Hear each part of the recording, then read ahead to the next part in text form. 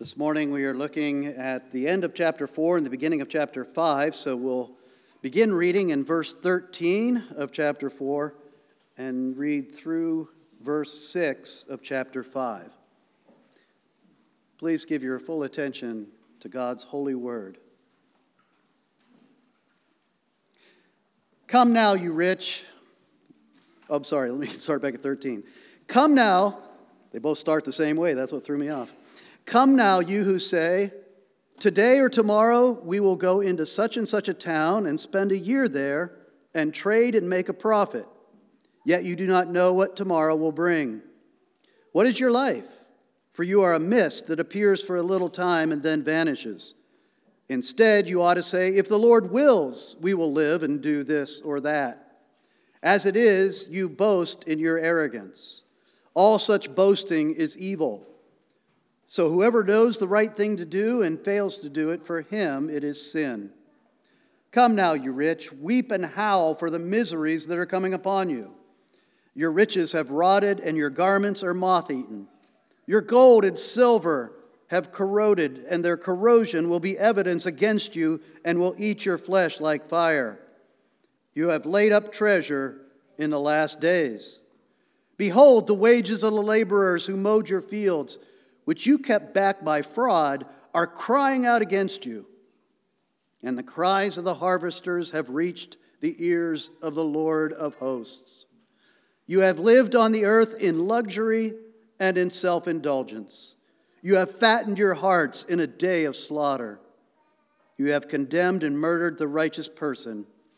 He does not resist you. The Bible consistently teaches us that it's a good thing to plan. Proverbs chapter 21, verse 5 says, the plans of the diligent lead surely to abundance, but everyone who is hasty comes only to poverty. That's a truism that Scripture acknowledges in life in this fallen world.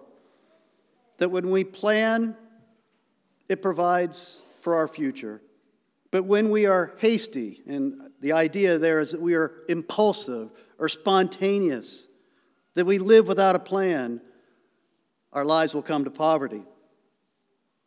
But the plans that we make have to be driven by an ultimate goal. When we make plans, we have to be focused on where ultimately we're trying to go. Where are we trying to get to? Reminds me of that familiar scene from the story Alice in Wonderland when Alice is wandering through this strange, bizarre world and she comes upon the Cheshire Cat sitting up on the branch of the tree. And Alice shouts up to the cat and says, will you tell me, please, which way I ought to go from here? Well, that depends a good deal on where you want to get to, said the cat. I don't much care, said Alice. Well, then it doesn't matter which way you go, said the cat. He's making the same point that I'm trying to make here. Where are you trying to get to? What's your ultimate goal? That'll provide your motivation for the plans that you make in life. And that's what's most important to our God. Where is your heart in your planning? Many of us will say, I want to know God's will for my life. I hear that question a lot from Christians. What's God's will for my life? I just want to know. In other words, tell me which way to go, Lord. And he says, well, where are you trying to get to? And if you say, well, I don't really care, then he'll say, well, go ahead and wander. In chapter 4, as we saw last week, James has been dealing with the sin of pride in the church. Pride which causes quarrels and fights in the church. Pride which causes people to be selfish and worldly. Pride which leads people to slander others and to judge others. And we saw last week that the central message of this chapter, chapter 4, is found in verses 6 and 10, where James says, God opposes the proud, but gives grace to the humble. Humble yourselves, therefore, before the Lord, and he will exalt you. And what we see as we move now to the end of chapter 4 is that James applies this teaching about pride to how we look at our futures, to how we make our plans in life. In verse 13, he quotes people in the church. He says, "Come now, you who say, today or tomorrow we will go into such and such a town and spend a year there and trade and make a profit." Obviously, he's thinking of a particular subset of the church, a particular group of people in the church, the merchants, the business people. And actually, in the first century, it was a really important current issue, so to speak, because businesses had taken off in many ways because of what we call Pax Romana, the peace of Rome. Because of the power that the Roman Empire had and the rule that the Roman Empire had, they were able to build beautiful roads from provinces to other provinces to countries, and made travel much easier. And because of the power of Rome and the armies of Rome, they made those trips that you would make, business trips, made it a lot safer with your goods as you carried them to another place. And so this was really a current issue, and a lot of people were prospering in business and getting rich. And so James addresses them, and as he describes the conversation that these business people are having among themselves, it sounds just like a good sales meeting or a business meeting, doesn't it? It sounds like a bunch of salespeople sitting around the table, studying demographics and projections and sales figures and long-term strategic plans. What's really wrong with talking about your plans for the future and plans for your business and a plan even to make money? Well, the sin that James is addressing here isn't capitalism. The sin isn't making a profit or even prospering and becoming wealthy. That's not the sin that he's addressing. The sin that he's addressing is revealed in their hearts. In verse 16, he says, "As it is, you boast in your arrogance, and all such boasting is evil." When you think about your future plans, the plans you have for the rest of your life or the future beyond, are your plans boasts in the eyes of the Lord? Are your plans about self-exaltation, as we saw last week? I would think that as we consider this morning, I think we're going to find that many of the plans that we have made in our hearts are really boasting in the ways of the world, about self-exaltation. And so this isn't a message only for the business people in our midst. And James is really targeting this to everyone, because he's talking about how do we make plans? How do we look at our future? And how do we make plans for the future? Where ultimately are we trying to go? How do we stop planning like a pagan? How do we stop planning as the world plans? 3 messages I see in this passage. First of all, you need to always acknowledge who is Lord of your future. Who is Lord of your future? Look at verse 14. James says, "You do not know what tomorrow will bring."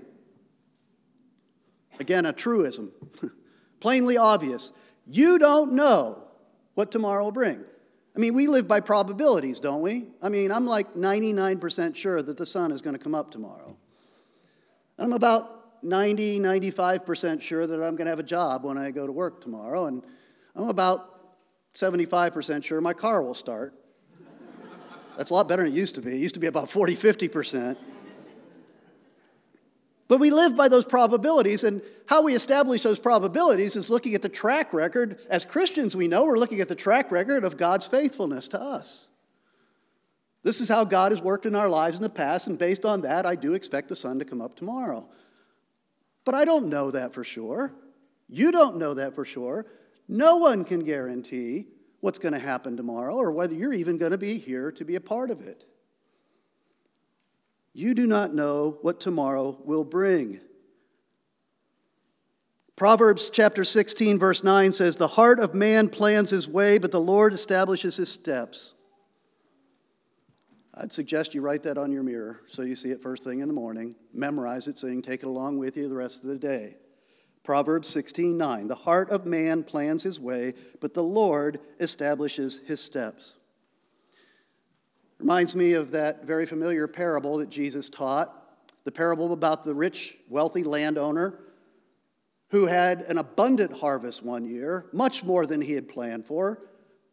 And what was he to do with all his excess? Well, it says in the parable that this rich man said, "This is what I will do. I will tear down my barns and build bigger barns, and there I will store all my grain and my goods. And then I'll say to my soul, 'Soul, you have ample goods laid up for many years. Relax, eat, drink, be merry.'"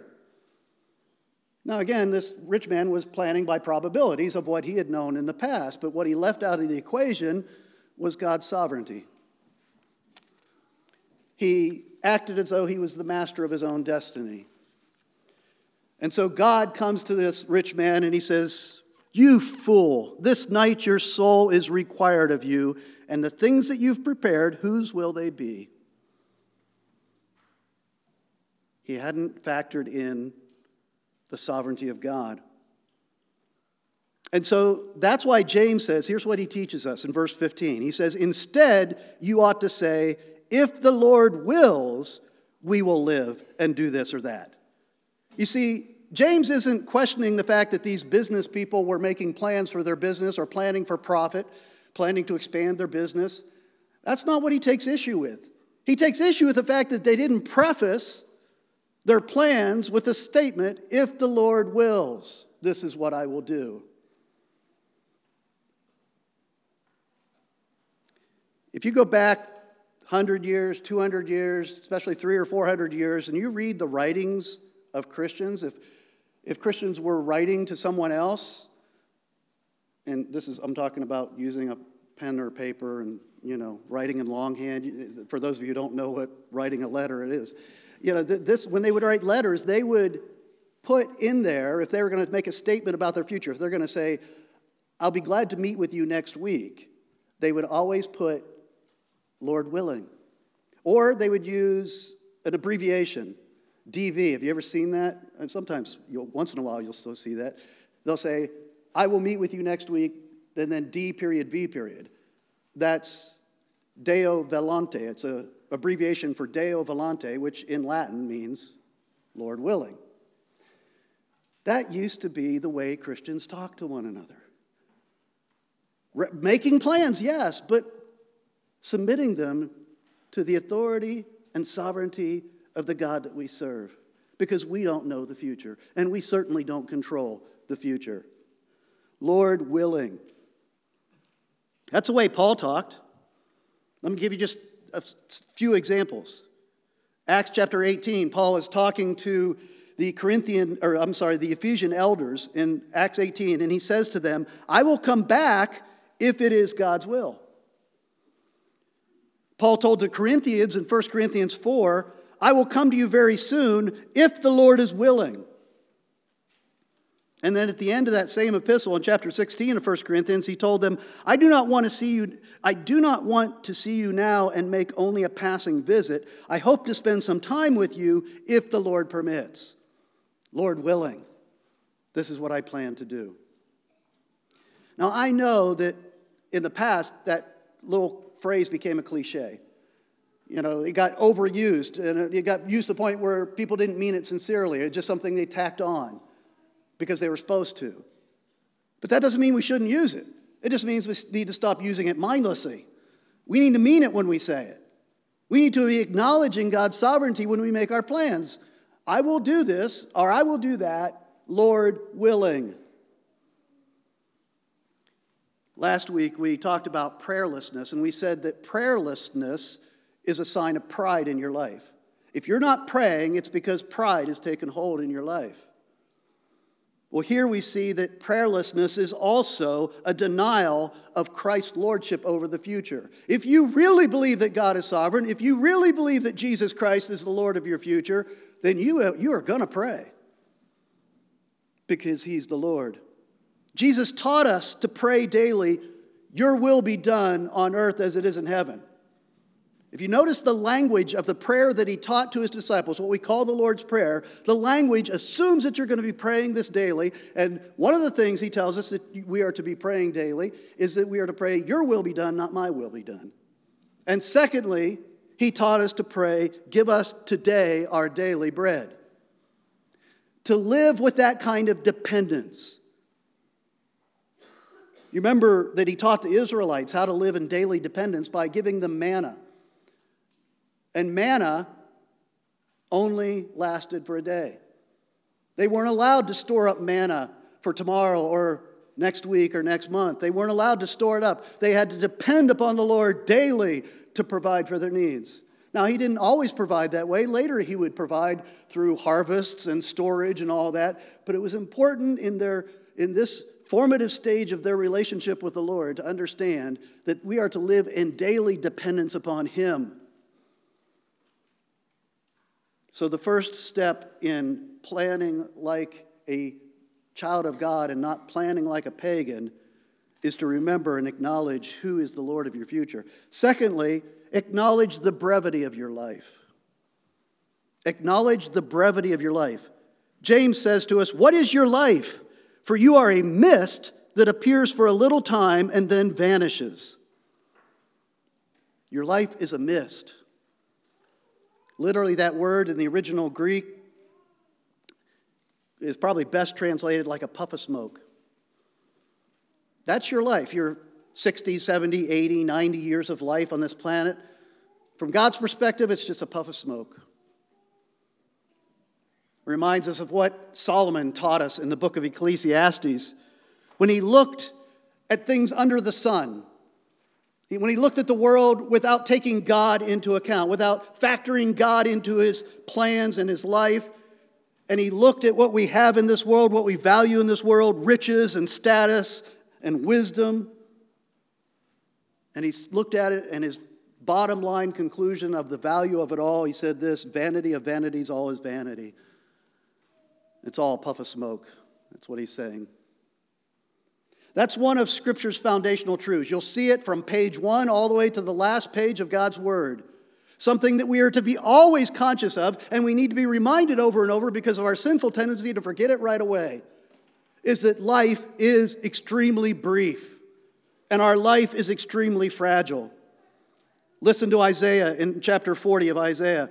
"All flesh is grass, and all its beauty is like the flower of the field. The grass withers, the flower fades when the breath of the Lord blows on it. Surely the people are grass. The grass withers, the flower fades, but the word of our God will stand forever." You see, we need to be focused on eternity when we make our plans, not on this brief wisp of a life. How you view your future determines how you plan in the present. That's another truism. How you view your future will determine how you make plans in the present.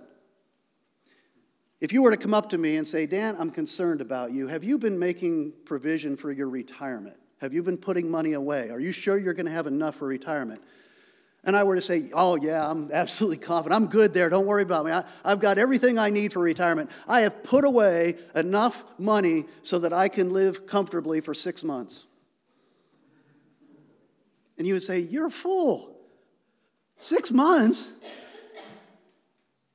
But that's nothing compared to how God looks at you when you plan for 80 years in this world.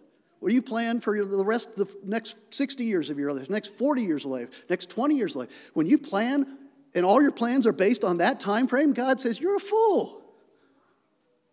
You're going to exist for eternity.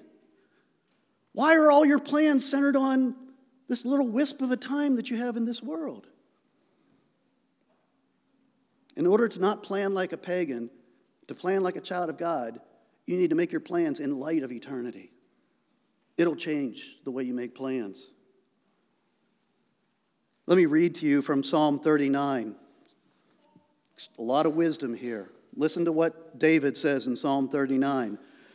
"O Lord, make me know my end, and what is the measure of my days? Let me know how fleeting I am." When's the last time you prayed that in your morning prayer? Lord, show me how fleeting I am. "Behold, you have made my days a few handbreadths, and my lifetime is as nothing before you. Surely all mankind stands as a mere breath. Surely a man goes about as a shadow. Surely for nothing they are in turmoil. Man heaps up wealth and does not know who will gather. And now, O Lord, for what do I wait? My hope is in you." That's that eternal perspective that transforms the plans in the present. The third instruction that James gives us about how to not plan like a pagan but plan like a child of God is that we are to acknowledge the dangers of earthly wealth. Now, why does he bring up money and possessions here? Why does that become a crucial issue when it comes to thinking about planning for the future? Well, think about the plans you've made during the course of your life. Don't they mostly deal with money and possessions? I mean, early in your life, during your education, you make plans about how to get a good job, to get the education and credentials you need so that you can get a good job, so that you can have enough money and possessions to live a comfortable life. Isn't that what your plans are mostly about during your education years? And then after that, in the first half of your adult life, it's all about making plans so that you can increase in your career, grow in your career so that you can have a more comfortable life for you and hopefully for your children. But then the last half of your life is about making plans to make sure that you have enough to retire on. So again, all I'm saying isn't just common sense that a lot of the plans you make for your future in this life have to do with money and possessions. And that's why James addresses that. And he says, and the language here is amazingly harsh. Chapter 5, verse 1, "Come now, you rich, weep and howl for the miseries that are coming upon you." Now, probably like me, you were taken aback. You read that. I mean, whoa, he's talking to Christians, and certainly James has been harsh in his language before in earlier chapters, but he almost, talk about fire and brimstone. I mean, this is an Old Testament prophet speaking to the wealthy. His language is so strong, so condemning. And so it leads a lot of commentators to ask the natural question, well, is he still talking to people in the church? We've been saying that all along, that even though he has some harsh things to say, he's still talking to people in the church. And that's really the point we've said about the book of James, is that James is trying to show who were the hypocrites among the church. People who are making professions of faith in Jesus Christ and claim to be disciples of Christ, but they are living like the world. We've seen that in all of our studies in James. And so here, though, he sounds like he's talking to people outside the church. He's condemning wealthy people outside the church, and many commentators believe that he actually changes the focus of what he's saying to people outside the church. He's clearly describing people that by the way that they're living, he believes they're still under God's judgment and they're destined for destruction. That's the way he's talking to them.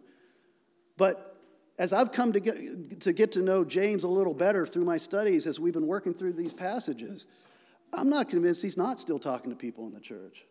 I'm not convinced that he's not, that he's actually addressing people that were in the church, wealthy people that were in the church, but they are so bought into the ways and worldly wisdom and the ways of the world that they're actually doing the things that he claims they're doing here. That's how much they've been blinded by wealth. So I'm not sure. It doesn't really matter whether he's addressing people inside the church or outside the church. Bottom line, he's addressing people who have put their hope and have made their plans for this life, and they have no hope for eternity. And there are certainly people like that in churches.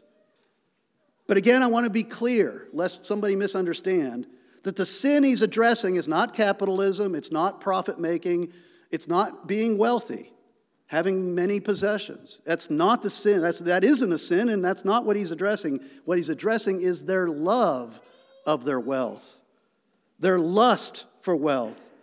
This is the way Paul puts it in 1 Timothy chapter 6, verses 9 and 10. "But those who desire to be rich fall into temptation, into a snare, and into many senseless and harmful desires that plunge people into ruin and destruction. For the love of money is a root of all kinds of evil." Money's not the root of evil. The love of money, the lust for money, is what is the root of all kinds of evil. And that is what is consuming the hearts of these wealthy people that James addresses. In verse 3, he specifically points out something they're doing that is a sin. They are hoarding. We tend to joke about people being pack rats. Well, this is no joke. No joke to James at all. It's a sin of hoarding. He says, "You have laid up treasure in the last days." And that word that is translated there, laid up. You have laid up treasure, is the same word in Greek that Jesus uses in the Sermon on the Mount when he says, do not store up for yourselves treasures on earth, where moth and rust destroy and where thieves break in and steal. Sometimes people make the comment that James doesn't talk about Jesus directly, doesn't name him very often, doesn't speak about him directly very often. Clearly, that James is expositing what Jesus taught in the Sermon on the Mount here, because the language is almost the same. James says in verse 2, your riches have rotted. And the interesting thing about the word rotted there is it indicates that the riches he's referring to is probably foodstuffs. Food that has been stored up for the future, kind of like the man with his bigger barns. You see, in our day and age, having food available to us is no big deal because we're rich. We have food in our houses. We have food at the fast food place down the road. We don't ever worry about feeding ourselves. We have abundant food available to us. Back in the first century, only the wealthy had food stored up. They're the only ones that could afford to have storehouses full of food. And so he's saying, if that's where your confidence is, be aware that that food is rotting. That food is temporary. Then he goes on to say, your garments are moth-eaten. Your clothes are being eaten up by moths. When I was a kid, we had mothballs, but my grandmother used to put in her drawers where all the clothes were. Those things, sell the clothes once you put mothballs in, it made them stink so bad. But it saved them from the moths. And we don't think about that in this day and age. But again, only rich people back in that day had to worry about moths eating their clothes. Why? Because poor people only had one shirt and one pair of pants. If you have only one pair of clothes, then you don't have to worry about clothes in the drawer getting eaten up by moths. So it's a rich, what we call a first world problem, moths eating your clothes. And then he goes on in verse 3 to say, your gold and silver have corroded. Now, gold and silver don't literally corrode, before you chemistry guys challenge that. He's using a word for corruption. It's the idea that even your precious metals will turn to dust and blow away one day.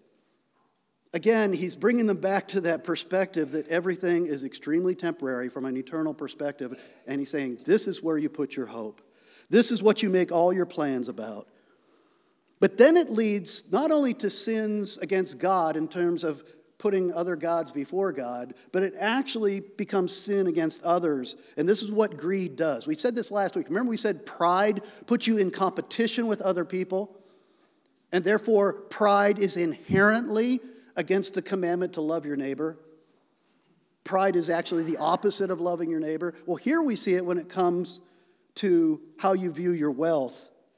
In verse 4, look at how greed leads to abuse of workers. He says, behold, the wages of the laborers who mowed your fields, which you kept back by fraud, are crying out against you.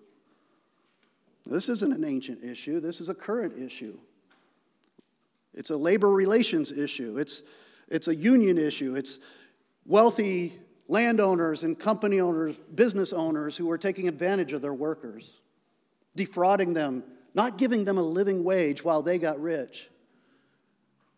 That hasn't changed because sinners haven't changed. It says in verse 6, you have condemned and murdered the righteous person. You see, that's what they were doing. They weren't literally stabbing them or killing them. They were denying them a living wage. And the word condemned is a language from the courtroom. They were actually using the court system to defraud and to deny their laborers a living wage. You see, that's where greed takes you. Greed makes you so focused on having more and more and more, you stop caring about other people. It's the opposite of loving your neighbor. You see, that's what Jesus said. The whole law can be summarized by 2 commandments. Love the Lord your God with all your heart and love your neighbor as yourself. And this is what planning based on greed and wealth and possessions will lead to. In Ezekiel chapter 16, the prophet Ezekiel is talking about the sins of Sodom and Gomorrah. That's the context of this. And when we hear about the sins of Sodom and Gomorrah and talk about fire and brimstone, they really got wiped out by God in his judgment. But they were judged, and we tend to think of the sexual sin that the story from Genesis relates in relation to Sodom and Gomorrah. But listen to how Ezekiel describes what the sin of Sodom and Gomorrah was. It says, they had pride, excess of food, and prosperous ease, but they did not aid the poor and the needy. And so James, addressing that mindset and that way of planning for the future based on money and possessions, he gives this very solemn warning. He says, you have laid up treasure in the last days. You have fattened your hearts in a day of slaughter. They're like cattle out there eating to their heart's content in the fields the day before the butcher comes for the slaughter. James says in chapter 5, verse 9, which we'll get to next week, the judge is standing at the door. Again, they've left something important out of their planning. The judge is coming. The judge is standing at the door. Judgment is imminent. You should live accordingly and plan accordingly. To hoard and to be greedy for the things of this world in the light of the coming judgment is like building a mansion in front of a dam that's about ready to burst. It's like living in the times near the end of the Confederate, the Civil War, and living in the South and hoarding Confederate money. How foolish was that to be in the light of the new reality that was about to come? That's the idea that James is trying to get across. You see, the opposite of planning and hoarding for this life in wealth and riches, the opposite of that is, like I said, loving your neighbor. And really, when you think, it's not wrong to be wealthy, it's not wrong to have a lot of possessions, but how are we to live if God gives us that? And I'm speaking to all of us because in relation to the whole world, we are very wealthy. How are we to live? Well, the scriptural concept is the idea of stewardship, that God has given you resources, but you are to use those resources not selfishly for earthly wants and needs, but you're to use them to build the kingdom of God and to help others, to love God and love your neighbor as yourself. That's how you're to use your resources that God entrusts into your hands. I thought about this in relation to, I just got curious. If you were to actually take the human body, your body, my body, and reduce it to the chemical elements, we're mostly water, but if you take the water out and leave all the chemicals, what's your human body worth? And when I tried to look that up online, doing that amateur research, I came up with a bunch of different numbers. I had a hard time getting anybody to agree, but the numbers I got were, the lowest one that I could find was $4.50. And the highest number I could find was $160. So it's somewhere between that when it comes to reducing your body to the chemical elements. That's what your body is worth.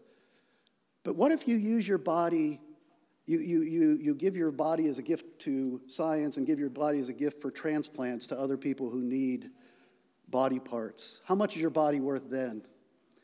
The number I found was $45 million. And I just think that's such a great illustration of the difference of how we're to live our life in this temporary world. If you live for yourself, you live for this world, you plan for this world, you hoard, at the end of your life is worth about $450. But if you live for others, you love God and love others, your life has an infinite value. So let me just end by asking some questions in light of what James has told us. First of all, let me ask you, do you plan like a pagan when you think of your future, or do you plan like a child of God? Do you plan with eternity in mind, or do you plan with the rest of your earthly life in mind? What's the expiration date on the treasures that you're storing up? Is Jesus Christ the Lord of your tomorrow, and do you live that way? When you think about the plans that you've made, and just take a moment, think about whatever plans you have for the next year, next 5 years, 10 years, 20 years, the rest of your life.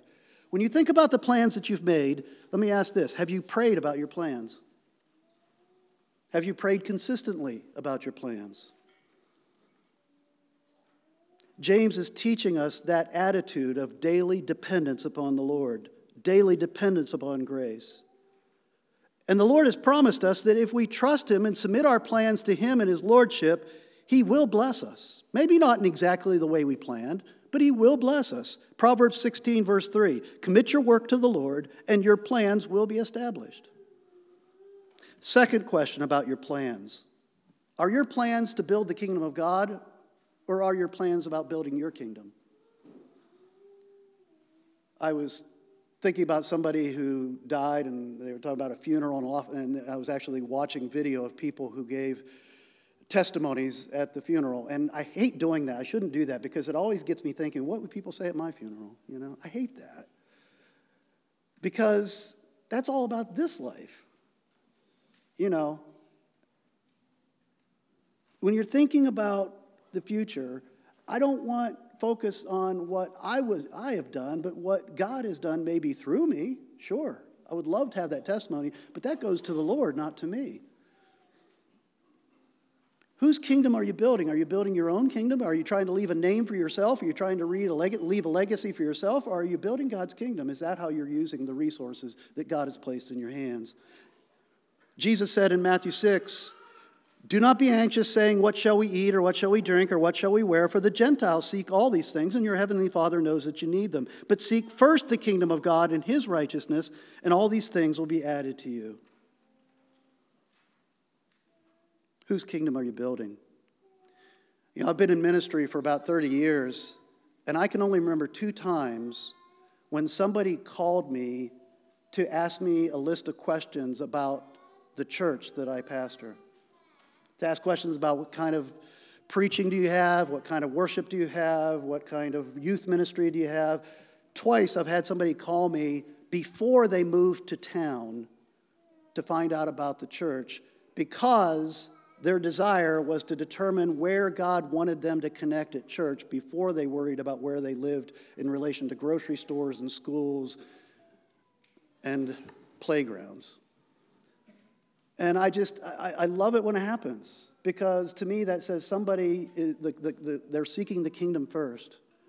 They're putting the priority of their spiritual life and their family's spiritual life before their material needs. I often think about what could the church accomplish if every believer was truly poor in spirit, the way that Christ teaches us to be humble and poor in spirit, and yet also wealthy in earthly things. What a great combination that is. When you're truly humble and dependent upon the Lord and poor in spirit, and yet God blesses you with a bunch of riches, boy, we could get a lot done for the kingdom if that was what the church was like. Then 2 more questions. First of all, and Jesus mentioned, what do you worry about? What are you going to eat? What you're going to wear? Let me ask this. When you think of your plans, what do you expect if your plans fail? Because you don't know your future. You're not master of your destiny. You don't know what the Lord has in store. What if your plans fail? What if your career doesn't become what you intended it to be? What if you don't have the family you intended to have? What if you don't have the health you intended to have? What if your plans fail? Do you worry or do you trust? The cure for worry is trusting in God's future grace. It's saying, hey, if my plans fail, if my life doesn't go the way that I plotted out, if I fail in my plans, God's grace is sufficient. He will be there for me. He will enable me to persevere if I have to suffer or if I have to go in want. His grace will be sufficient. He will provide. He loves me, and He will use my life for His glory in spite of any failures in life. And then finally, when you think about your plans for the future, who's going to get the glory when you do succeed? Paul said, let him who boasts, boast in the Lord. Are your plans for your own glory, or are your plans to give glory to God? Let's pray. Father, we do not know what's going to happen in the next moment, let alone the next day, week, month, year, decade. for the rest of our lifetime. Our times are in your hand, as the psalmist says. And your will is perfect, and we trust your will for our lives. Lord, I pray that you would teach us to live in that childlike dependence, the confidence for the future that is based in your plan and not our plans. But more and more, Lord, I pray that our plans would come into conformity with your good and perfect will, that you might use us to build your kingdom and to bring glory to your name. And we pray these things in Jesus' name. Amen. Let's close our service by turning to our final song, How Deep the Father